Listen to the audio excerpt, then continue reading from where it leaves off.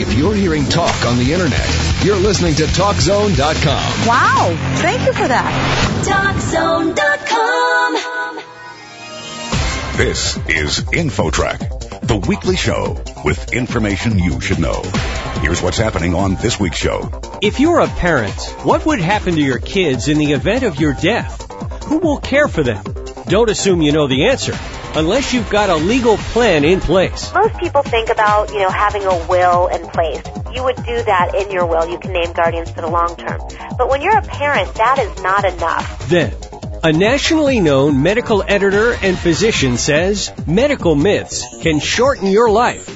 That's why you must always think twice when it comes to your health. No matter what you put in your mouth, a pharmaceutical drug, aspirin, an herb, there's a consequence to everything you take. So at least know what you're taking. Those two stories and much more are heading your way on this week's InfoTrack. Stay tuned. The program gets underway right after this.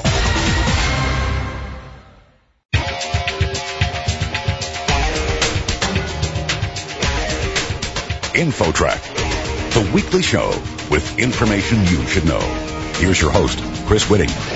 What happens when you don't plan ahead? In some important areas, the result can mean a real mess for your loved ones to deal with after you're gone.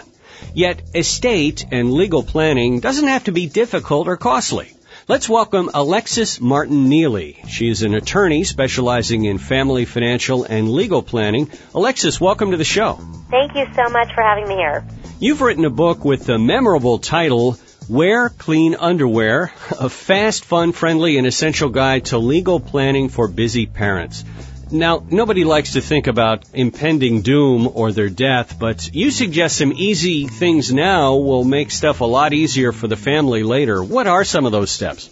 That starts with a very basic thing, which unbelievably 69% of parents have never done, and that is naming legal guardians for their kids. Wow.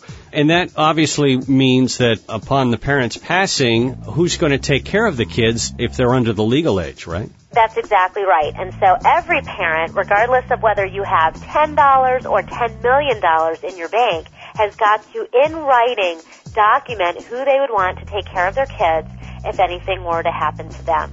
So that's the very first step that every parent must do.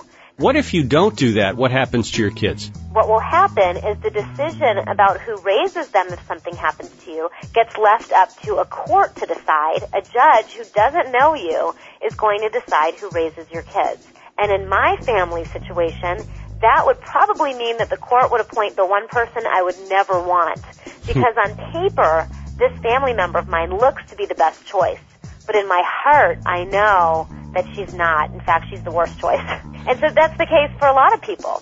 So some good advice there. What other steps should parents take?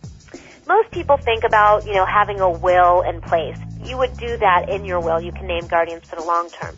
But when you're a parent, that is not enough, because where will your will be in the short term? And it's quite possible that the people that you're naming as guardians in your will won't be people that even live near you. In my situation, all the guardians that I had named lived on the East Coast. I lived on the West Coast, and I realized that if anything happened to me and my kid's dad, that the babysitter was going to have no idea what to do. The police would come to the house, find the kids home with the babysitter, and have no choice but to call in Child Protective Services until they could figure out what to do, find my guardian nominations, and my guardians could get here. As a mom, that was not an acceptable possibility. So the next step is you also need to make sure that you're naming guardians for the short term, the immediate term, people who live within 20 minutes of you, that your kids know and trust, who are going to immediately be able to get there and have the legal authority to stay with them until your permanent guardians can arrive. We're talking on InfoTrack with Alexis Martin-Neely. She's an attorney, and she's author of Wear Clean Underwear, which is a guide to legal planning for busy parents for estate planning and, looking ahead in case something happens to you. Alexis, in terms of deciding these things or putting them in writing, do you absolutely need to use a lawyer, or is this something you can do on your own? It's a little bit of both. It really depends on your specific circumstances. If you do not have any money that you're worried about, if you just need to make sure that your kids would be taken care of, you can absolutely do that yourself. In fact, I've created a free website where parents can legally name guardians for their kids absolutely free. That's at kidsprotectionplan.com.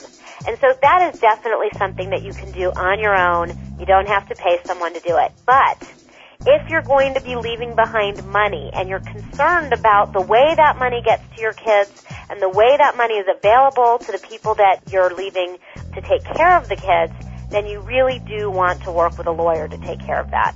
I've heard that it's a good idea to have somewhere among your papers an envelope or a file folder that says, in the event of my death, or something like that, that contains records and bank statements and all that stuff. Is that a good idea? Yeah, absolutely. We always recommend that you keep everything where someone is going to be able to find it. If you're not working with a lawyer, then you keep that in your home. If you are working with a lawyer, ideally you're working with a lawyer who is going to send out letters to the people that you've named as guardians and trustees and healthcare agents, letting them know what to do if something happens to you, which is, of course, to contact your lawyer. The one thing you should never do, don't put your estate planning documents in your safe deposit box. We need those documents to be able to access your safe deposit box. Now, if you're a parent, another thing that we recommend is that you carry an ID card in your wallet that says, I'm a parent, I have minor children at home. If something happens to me, here are the people that should be contacted and have legal authority to be with my kids. And, of course, those should be those short-term local guardians. What if you're a parent and your kids are over the legal age? Is it still important to appoint a guardian, or is there really no need at that point?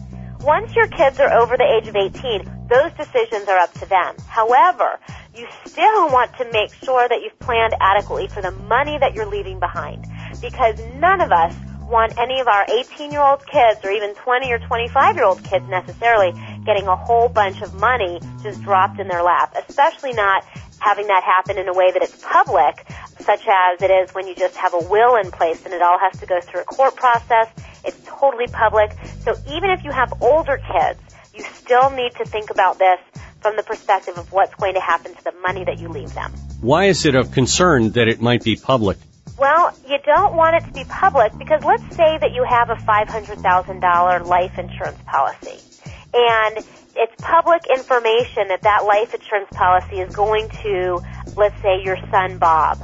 There's people down at the probate court who are just waiting to find out how much money your son Bob is inheriting. Because if your son Bob is not mature enough to handle that money, it's going to be very easy to separate Bob from that money. I see. So there are people who will try to defraud your children or go after them in some way. Or your surviving spouse. Or set up a lawsuit absolutely. Type situation or something like that. Yeah, you want to keep that private. In terms of pre-planning, in terms of even setting up your funeral plans, I know most people feel uncomfortable with that. But I do recommend it when I work with my clients. Let's say you know that you want to be buried instead of cremated. Well, you want to buy the land for your burial plot now because it is land. The price of it is going up. And the more that you can prepare, the easier it's going to be for your family. And that's really the way that I look at this. I look at this planning as not something you do for yourself, but it's really a gift for the people that you love the most, because it's a lot easier for you to take care of things now while you're living than it will be for them to take care of things after you're gone if you don't. Well, the book is Wear Clean Underwear, a fast, fun, friendly, and essential guide to legal planning for busy parents. You have a website, which is wearcleanunderwearbook.com. Is that right? Right. Alexis, thanks so much for joining us today on InfoTrack. Well, thank you so much. It was great being here. Next, there are lots of medical myths out there, and some of them are killers. The facts you need, coming up. You're listening to InfoTrack. More after this.